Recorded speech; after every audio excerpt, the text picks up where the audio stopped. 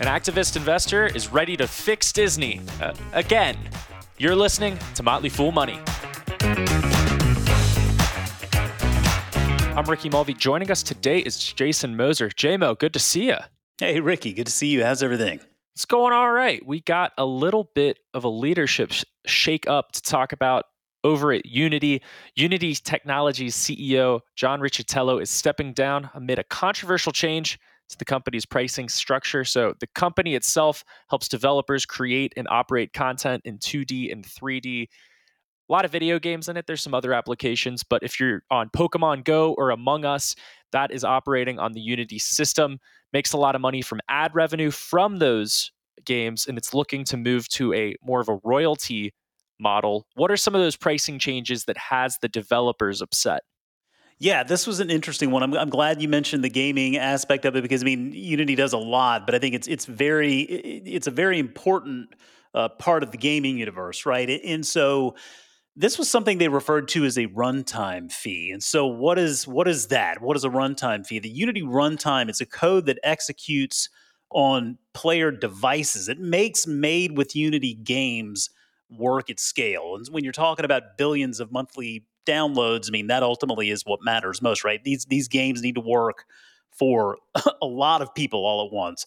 And so ultimately they introduced this Unity runtime fee, which ultimately was based on a fee every time a qualifying game was downloaded by an end user.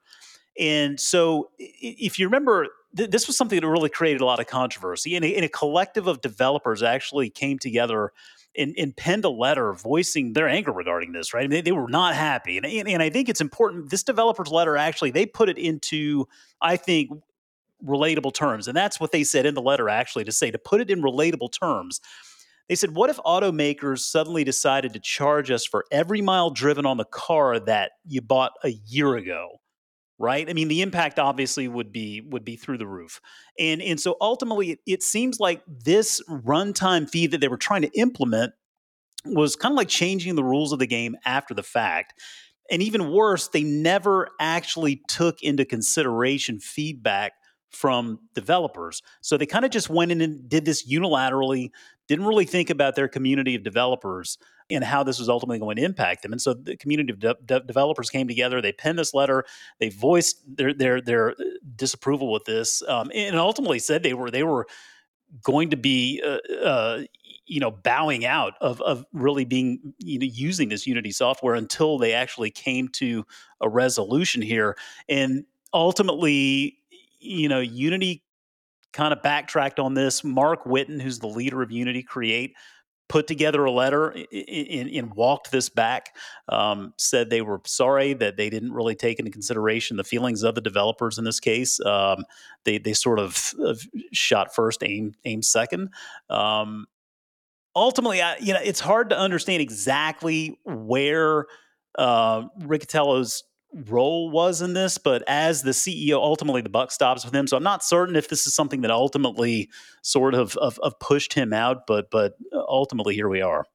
Yeah, and they did change some of the runtime fees. It's like these fees are only forward-looking. I think a lot of the developers were upset that it was going to be retroactive and it was difficult to measure, hey, what's an install if you install a game on multiple devices. They seem to have addressed that a little bit. Regardless, there's a long internet forum where you'll see the trust is broken by developers multiple times. So the stock has had a rough couple of years, and that is I'm being generous with that. As a shareholder, it's something that I have experienced with the roller coaster going exactly one direction. But today, stock's up about 5% on just the announcement that Riccitello is leaving the company.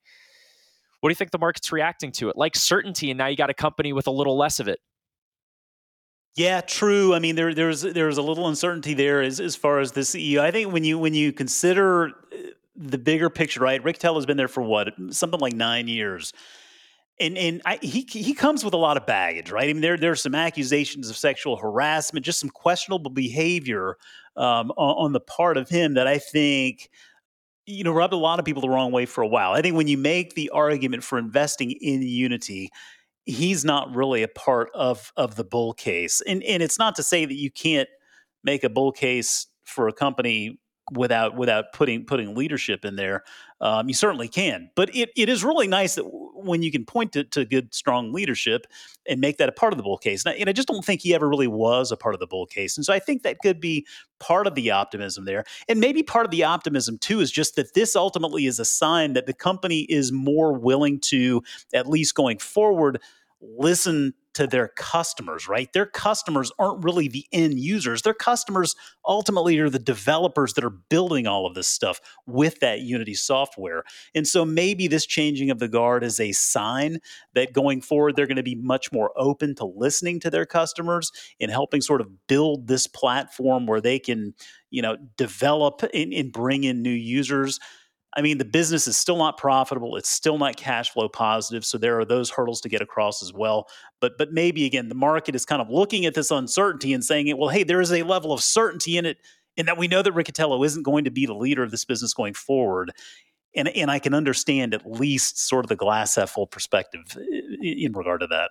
So what do you think about investors looking at the valuation? It's dropped from 40 times sales during the pandemic back to a more earthy 6 times sales for a software company. Revenue's still growing like a growth stock. Does the uncertainty make you like this stock? Does it make it a little more palatable? Well, the revenue definitely is growing. I mean, 6 times sales is still spicy meatball, as we like to call it. It absolutely. I mean, it's more palatable for sure. I mean, but leadership transitions do come with big question marks. That said, I mean, this is a business that I think, regardless of leadership, what they have is something pretty special, right? I mean, they've been able to grow sales over the last 5 years at a compounded annual growth rate of 36.5%.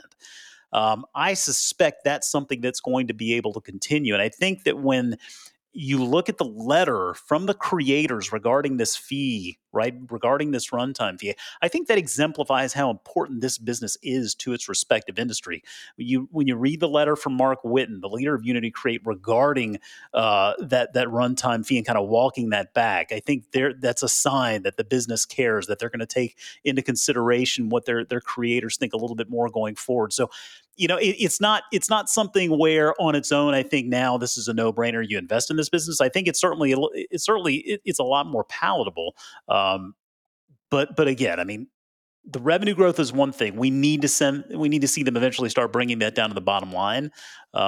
If they can do that in a short order, I think that the market really starts looking at this thing with a glass half full perspective. Speaking of companies with leadership questions, let's talk about Disney.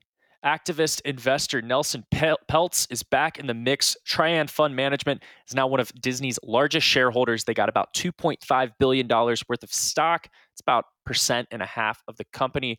It's not the first time Peltz has waded his way into this hornet's nest. He pushed for a board seat about a year ago, but withdrew his bid after a very long slideshow, or an intriguing slideshow, I should say. So what do you think broke this détente? Well, I think his patience maybe is running thin, right? I think as investors, we have to be patient, but eventually that patience starts running out. And a lot of times the stock price is just a proxy for that. And so ultimately you kind of get to where we are today. There's still a lot of question marks in regard to Disney. And I think probably the biggest headline we've seen recently is that they're going to be, I think, doubling their investment in their park side of the business to something to the tune of $60 billion or something like that over the coming years. And that's encouraging, but really, honestly, the theme parks, that's probably the most certain part of this business, right? That's not where the question marks really lie. And so when you start talking about the entertainment side of the business, the streaming, all of these properties, media properties that they own, still a lot of question marks there. And Iger hasn't done a whole heck of a lot to really answer that, other than to say the wheels are in motion. Wheels in motion, that's one thing.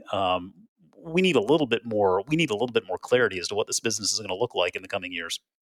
Jason, that's a great corporate term if you haven't started a project yet. But people are asking for updates. The wheels are in motion. Wheels are in motion. Speaking of wheels in motion, though, Disney's made some moves besides the $60 billion promised spend in theme parks. It's also increased the streaming prices. Ad-free versions of Disney Plus and Hulu are up about 20%. And hey, the dividend is allegedly coming back in 2023. But I do wonder, do any of these moves matter if Iger has not named a successor? Because it seems like that could, quell a lot of this investor outrage.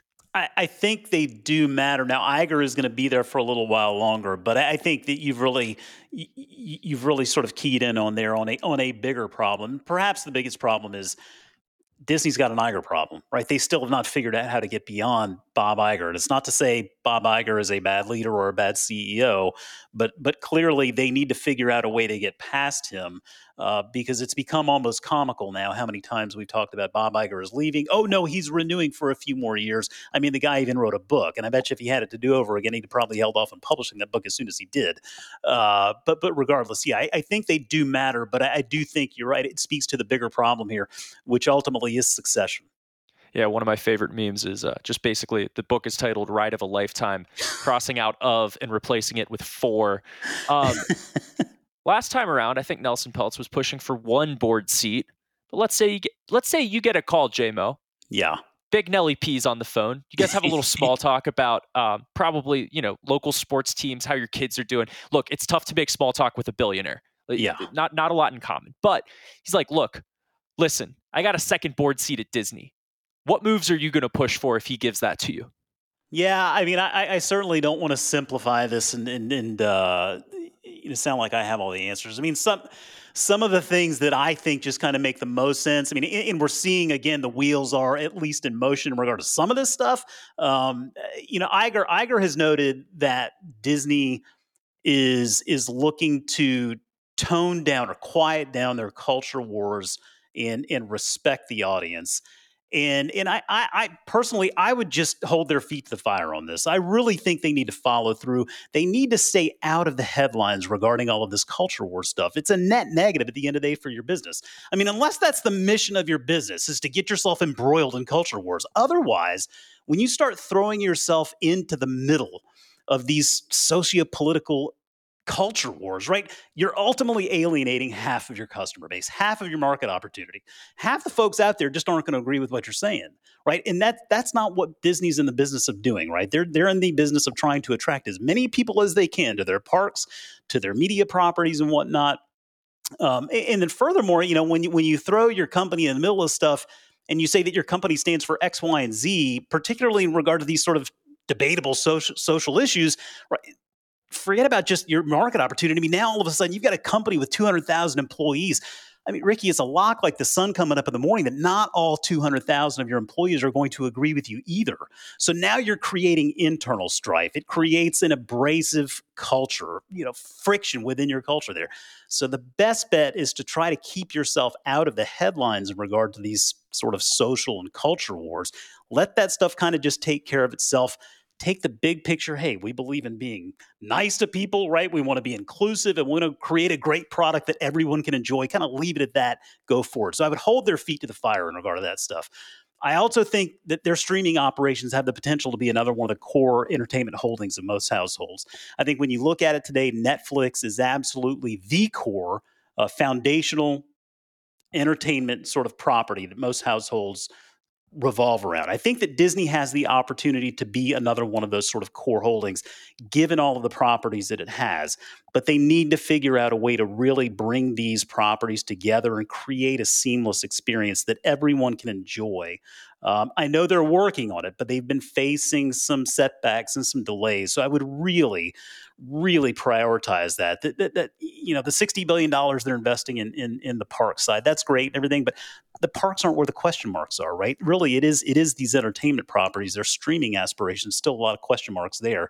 It holds a lot of potential. And then finally, you mentioned it earlier, the dividend allegedly is supposed to pick up here very soon. I would absolutely figure out a way to make this just a top priority. I mean, I know there are some concerns in regard to finances and the money they may need to spend in acquiring Hulu or whatever else. I mean, this is a big company with a ton of financial levers. And right now, investors in Disney just have zero reason to be patient because they're not even able to rely on just some form of income there, whether it's semi-annual or quarterly or whatever they may, get back to. So I would make that dividend a priority again as well and get that thing reinstated ASAP. Yeah, the political issues are always interesting for a company whose business is quite literally escapism. Very well put. And I appreciated your point on, I mean, animation, which is something that Iger held Michael Eisner's kind of feet to the fire on, saying, so goes animation, so goes the company. And that's a place where you'd like to see a little bit more innovation to maybe get some people in the parks beyond those upgrades. Anyway. Absolutely. Jason Moser, appreciate your time and your insight. Yes, sir. Thank you.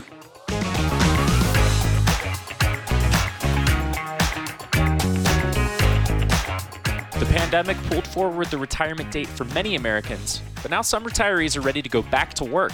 Alison Southwick and Robert Brokamp talk about the trend and what it means for savers.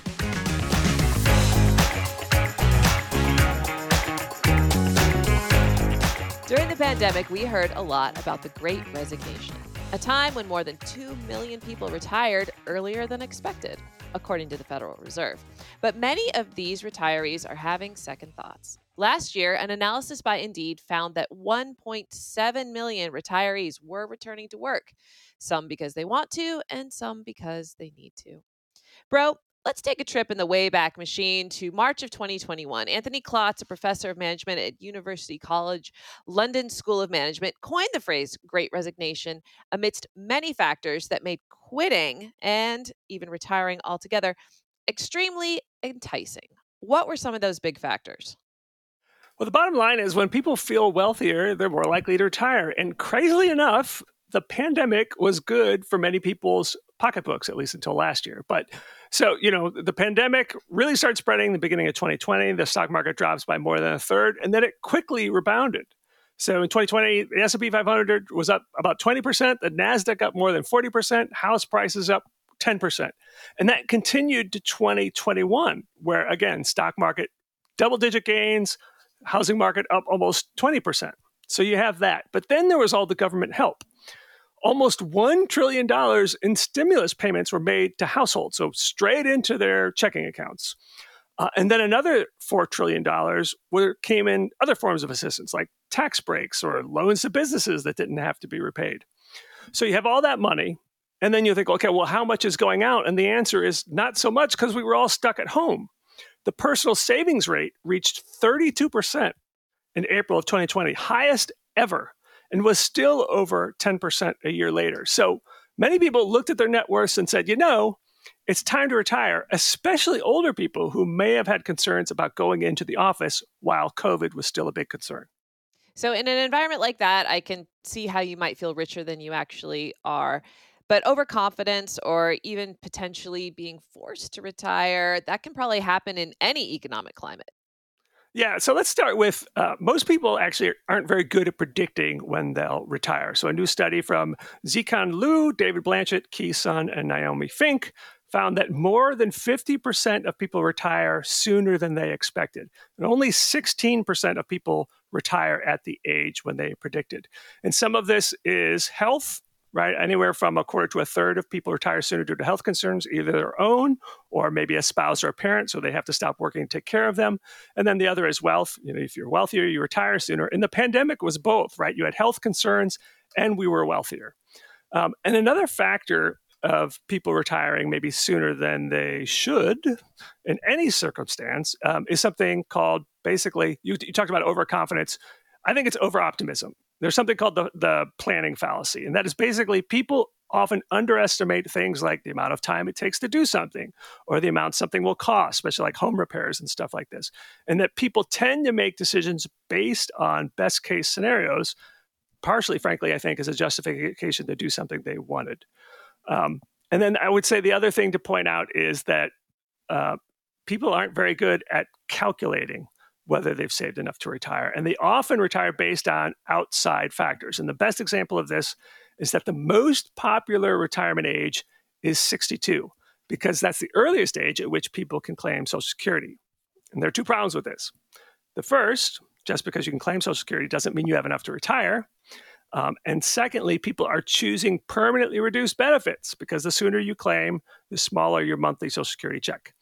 And except in cases where you have a shortened life expectancy, claim Social Security at age 62 is the wrong choice for most people. So you put all this together, and most people probably are retiring sooner than they should, and especially over the last couple of years. Vanguard published a report last year entitled The Great Retirement or The Great Sabbatical. And they used Federal Reserve data to estimate whether recent retirees had enough to stay retired. And Vanguard's conclusion was probably not, especially those with a median level of retirement wealth who could run out of money as early as 75. Now, it's very much on brand for you, bro, to make the defense of awfulizing your finances. But that's not the only reason why people want to unretire, right? Right. So there is about half the people who retired due to financial reasons.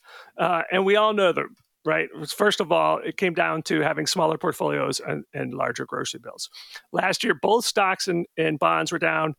Stocks down between 20 and 30%. That's bad, not unusual. We should expect a 20% bear market every 2.7 years on average, according to Ryan Dietrich of the Carson Group. It was that bonds also dropped by more than 10%, worst year ever for bonds. And I think that really walloped many retirees. And then, as we know, inflation has reached levels not seen in more than 40 years. So the higher cost of living is also driving some people back to work.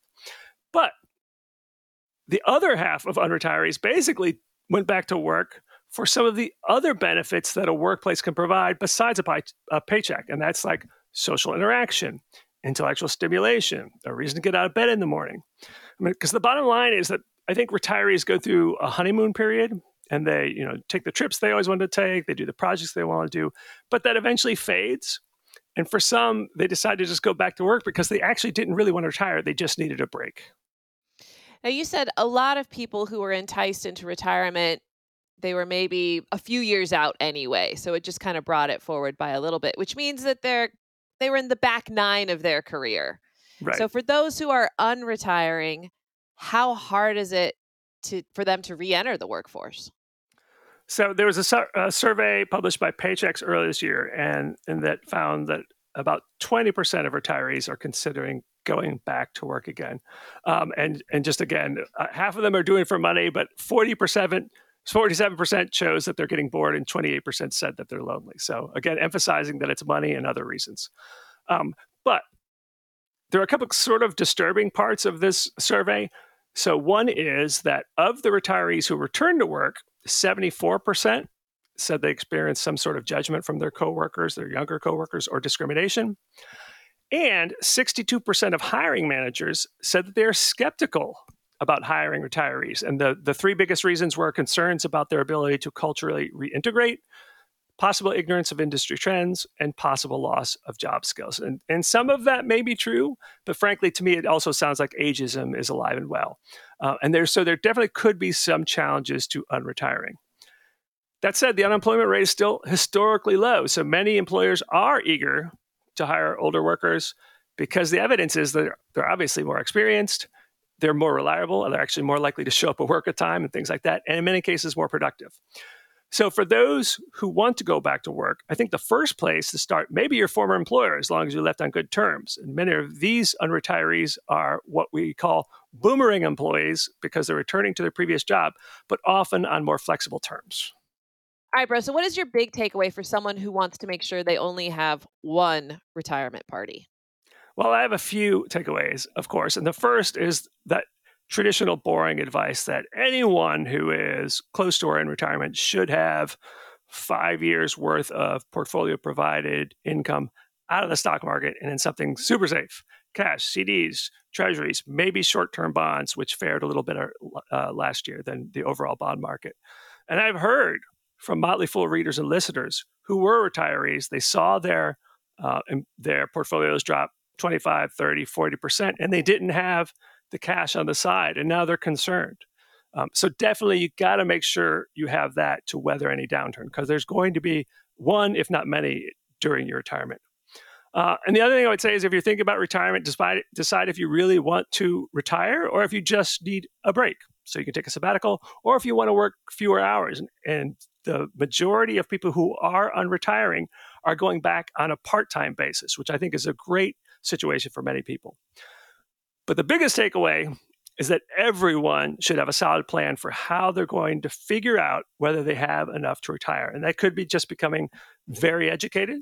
It could be using a good retirement calculator, and there are a lot of bad ones on the internet. I've said before on the show, my favorite is one provided by CalcXML. Just do an online search for CalcXML Comprehensive Retirement Planning Module, and you'll find it. That's a good one. But I think everyone should also see a fee-only financial planner a few years before they retire, just to make sure they have all their bases covered. One field that's famous for unretirement is the entertainment industry. Whether you're an athlete, an actor, or a musician, you can get away with calling it quits and then returning again when the fans demand it. So, before we go, we're going to play a game inspired by an old friend of mine that he invented called Dead, Alive, or Branson. Now, for those of you who don't know, Branson, Missouri is a family vacation destination in the Ozarks. They call themselves the live entertainment capital of the world, wowing millions of visitors a year with more than 100 musical acts, dinner theaters, and more. In my family, we have a number of tintype photos dressed up as depressed pioneers taken at Silver Dollar City Amusement Park in Branson. I believe we have something like that too. So. Yeah, so I know a thing or two about the town from my childhood. But instead of playing Dead, Alive, or Branson, we're calling it Retired, Unretired, or Branson. So I'm going to name a performer, actor, something, and you're going to tell me whether you think they are retired, unretired, or performing in Branson, Missouri. Are you ready? Okay. I think you're going to do well. I'm not too worried. I think you're going to do well. All right. The first one is Yakov Smirnoff. Retired, unretired, or Branson? All right, so he wasn't he a comedian from like the 80s or 90s or something like that? Yes. Do you need me to give you a quick bio of Yakov Smirnoff? No, I think I remember, but I'm going to say because I'm going to say retired. I have not heard anything from him in a long time. Bro, I'm sorry, you're wrong. The answer is Branson. Yakov Smirnoff, the Russian-born comedian and actor, became a whole thing in the 80s, starring in movies and TV shows with his catchphrase, "What a country." Remember that? Yeah. I remember that. Back to you. Yes, you can see him performing a new show, Make America Laugh Again, in his 2,000-seat theater in Branson. Wow. All right. It's fun for the whole family. All right, next up. Are you ready? I'm ready. Daniel Day-Lewis. Retired, unretired, or Branson? I can't imagine him being at Branson. Someone I can't imagine at Branson, and I think I'm right about this, was Terry Bradshaw. He did a whole live show there. I'm going to say retired, if I remember correctly. Correct. The Oscar award-winning actor retired in 2017, and he has yet to return to acting. However, if I'm being honest, he did retire in 1997 and unretired 5 years later to be in Gangs of New York, Lincoln, Phantom Thread followed. His form of immersive method acting apparently takes a toll on him, so maybe a light stint in Branson is just what he needs. All right, the last one is ABBA. Oh my gosh. I'm going to say unretired. I can't imagine them in Branson. And I thought they were doing some reunion shows or something like that. But so that's my answer. Unretired is what I'm saying. So this one maybe kind of has it all. So the Swedish pop group ABBA had a number of massive hits in the 70s, such as Dancing Queen. And did you know they were the first winners of Eurovision Song Contest with the song Waterloo? I feel like you would have known that. I didn't know. But I would just point out Mamma Mia, of course, is also a great ABBA song, which many people are familiar with. I think my favorite is SOS, but whatever. We don't need to get into it. Now, the band disbanded in 1982, but unretired more than 3 decades later in 2016 and released a final album in 2021, just before calling it quits again. And so far, they are still retired. But the good news is that you can still go to Branson and see Thank You for the Music, the ultimate tribute show dedicated to the Swedish pop group ABBA. I'll bet it's a fun show. I bet it is too.